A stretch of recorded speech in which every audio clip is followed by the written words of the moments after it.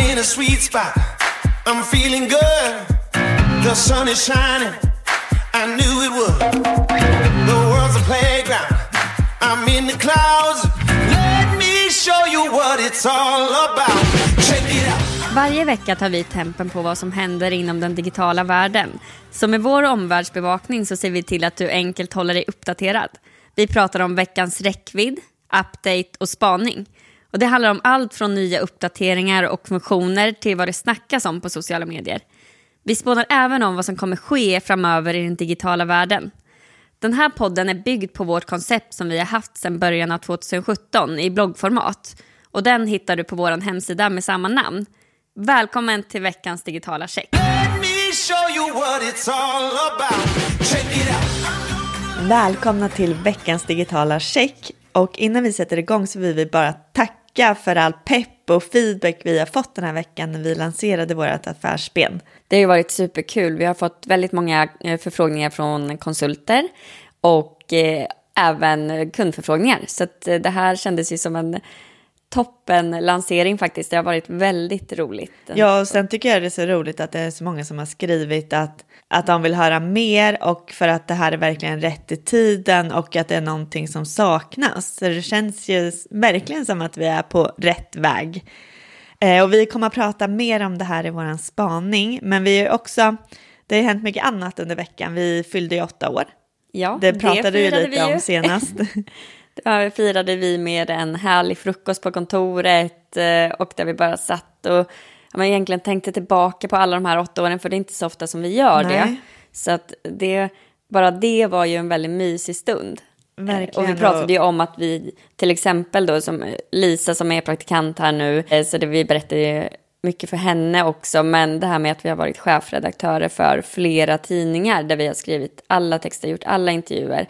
Bara en sån sak, det kändes som ett annat liv, verkligen. Så att vi har gjort väldigt mycket under de här åren. Så det var roligt att tänka tillbaka på det och minnas. Ja, för det känns typ inte som att jag minns riktigt den tiden i starten. Då är det ju bra att vi jobbar med sociala medier och det finns ju väldigt mycket dokumenterat. Ja. Så att, ja, det är kul. Men sen har vi också hållit en workshop kring Instagram. Och det är några av mina favorituppdrag när vi gör sådana, för att det finns ju så mycket att prata om Instagram. Vi pratar ju både strategiskt men också operativt. Det kommer med förslag hur man kan tänka kring innehåll och skapa innehåll. Alltså det är ju verkligen, timmarna flyger förbi och vi satt ju 4,5 timme. Eller det var tänkt som 4 timmar, men ja, vi kunde ju fortsätta längre och ännu längre egentligen. Men det var en skräddarsydd utbildning för en av våra kunder. En ny kund, så det skulle bli väldigt kul att följa dem. För vi har också gjort deras sociala mediestrategi. Och sen då så ville de fördjupa sig ännu mer inom Instagram för att få mer kött på benen. Förståelse, för att det är ju väldigt komplext i olika verktyg, funktioner och format. Och få ihop den här helheten, hur man kan få de olika formaten att jobba tillsammans. Så det blir bra både ur ett strategiskt men också innehållsoperativt perspektiv. Ja, så vi djupdök i flödet, stories och reels och alla de delarna. Så att verkligen, det var ju en härlig avslutning på veckan.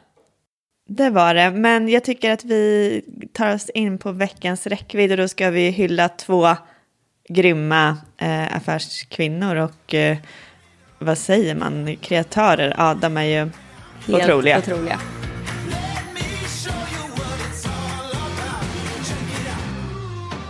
Och vi börjar med Loreen som är historisk vinnare i Eurovision. Helt otroligt. Jag kollar inte själv på Mello eller på Eurovision, men det här har man ju inte missat.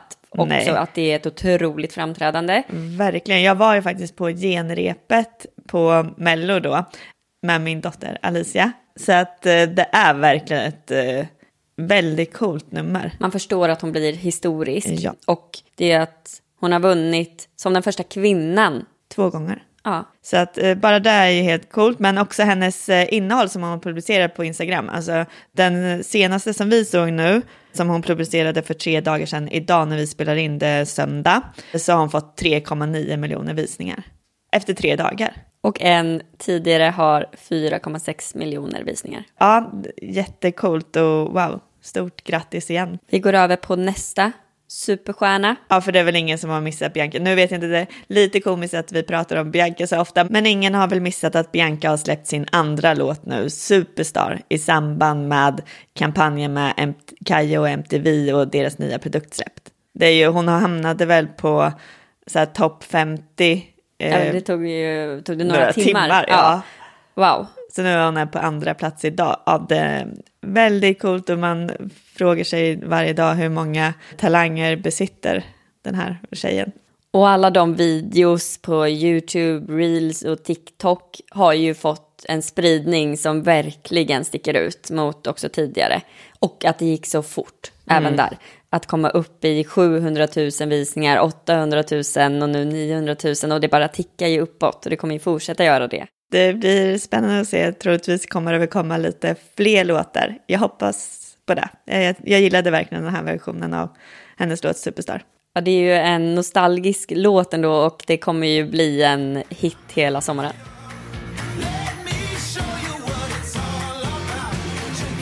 Och vi går över på veckans update och vi fortsätter på temat Instagram för det har kommit en rad olika uppdateringar och är på gång lite nya också. Så att vi kan väl börja med att de har lanserat att man nu kan svara med en GIF i kommentarsfältet både på när man publicerar en post eller en reel. Och jag tror att den ska finnas i den senaste uppdateringen så att har man inte uppdaterat så tror jag, om jag inte minns helt fel nu, att man ska ha den funktionen redan nu. Det blir spännande att se om det används. Ja, jag är ju ingen GIF-användare. Det är inte jag heller, men jag vet ju att många är det. Ja.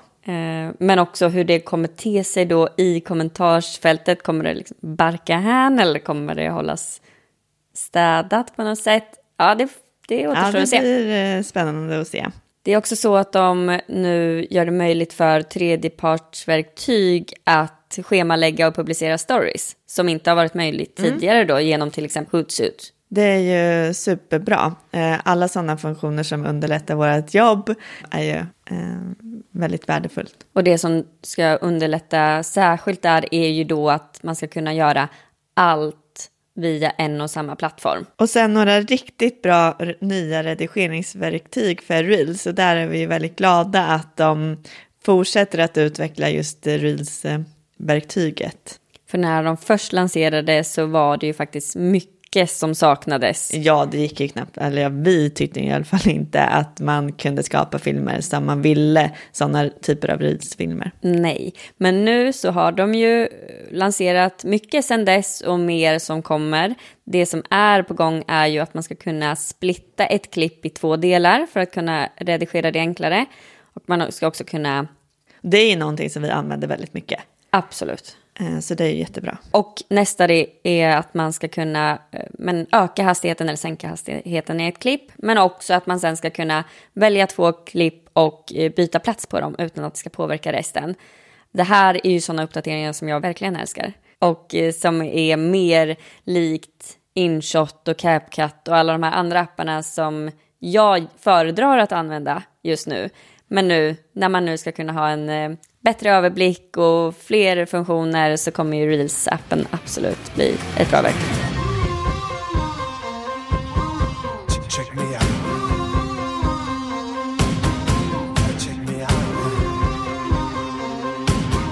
Vi går över till veckans spaning och som vi nämnde då så kommer vi prata om våran checkkonsult. För att vi känner ju verkligen att det är ett koncept som är helt rätt i tiden. Och vi ska gå in lite mer detaljerat ur konsultens perspektiv. Och det är 2 typer av konsulter som vi arbetar med idag. Det är våra anställda konsulter men också underkonsulter. Så har ni ett eget företag idag så vill vi jättegärna komma i kontakt med er också såklart. Konsulter sitter ju ute hos kunden för att komma in i kulturen och kunna vara närvarande. Det är någonting vi ser behöver utvecklas framåt för att det händer så otroligt mycket på företagen och alla har ju inte den kompetensen att faktiskt se och fånga upp dem. Det märker vi ju idag. Men gud, finns det verkligen något nyhetsvärde och så vidare. Men när vi jobbar med de organiska flödena så är det ju otroligt viktigt att vi fångar upp det som sker och att man är närvarande både ur företaget men också konsultens perspektiv. Och det händer ju också så himla mycket på plattformarna som man behöver vara ajour med. Och det är också det konsulter har spetskompetens inom. Det är olika typer av roller eller olika kompetenser konsulter besitter. Det är någonting som vi är med i uppstartsprocessen med kund. Att vi utifrån deras behov hittar rätt kompetens. Och det kan ju vara lite olika typer av kompetenser. Att man kan arbeta strategiskt och operativt med de organiska flödena på sociala medier. Men det kan ju också vara annonsering på sociala medier och olika plattformar. Att kunna skriva och ta fram lockande och attraktiva nyhetsbrev, koncept kring det. Men också texter till hemsidan som medarbetarberättelser eller referenscase. Och såklart också korta texter till sociala medier. Och det här, allt det här som vi nämner nu, det är det vi ska kunna hitta. Vad är det som kunden faktiskt behöver och vilken konsult är det då som passar till? Så att man gör en match som funkar för båda parter. Och vi jobbar ju både med intern kommunikation men också extern kommunikation och idag går de ju väldigt hand i hand. Men vi har konsulter som är nischade just på intern kommunikation när det gäller kanske nyhetsbrev, vd-brev eller den typen av insatser. Men sen har vi ju också konsulter som är väldigt duktiga på exempelvis e-handel och kan skapa nyhetsbrev och organiska flöden och annonsering på sociala medier ur det perspektivet. Så om vi ska nämna några olika typer av roller specifikt så är det ju innehållsproducenter, social media manager, marknadsassistent. Vi kan också ha fotografer, filmproducenter. Ja, det är ju en hel del olika roller. Och kompetenser. Och det är någonting vi ser behövs hos företagen. När man tar in en konsult, det kan ju vara i lite olika skeden eller tidsperioder, exempelvis vid vikariat. Så funkar det ju jättebra och är väldigt fördelaktigt att ta in en konsult som snabbt kan sätta sig in för att de har väldigt bra kunskap kring sociala medier. Men det kan ju också vara att man behöver ha resurser på 50% eller 100% för att det behövs ett levande flöde organiskt liksom löpande kontinuerligt. Och som konsult så gillar man ju också variationen också kanske av olika företag och olika... Ja, men för kreativiteten också. Alltså det vet vi ju själva att vi får ju väldigt mycket kreativitet och inspiration genom att arbeta med olika typer av företag. Och det blir ju väldigt gynnsamt för alla parter. Det är jättespännande här och vi ser ju verkligen ett stort behov hos företagen men också oss som yrkespersoner att verkligen komma ut hos rätt uppdrag. Så att vi ser fram emot att jobba vidare med checkkonsult och checkkommunikationsbyrå. Det är verkligen 2 komplement till varandra. Med det sagt så ska vi gå ut och njuta av solen. Ja, och vi vill tacka igen till alla som har peppat oss men också ni som lyssnar. Vi får ju fler som skriver varje vecka och jag blir så glad. Vi uppskattar verkligen när ni säger det direkt till oss eller delar det på stories. Det är jättevärdefullt.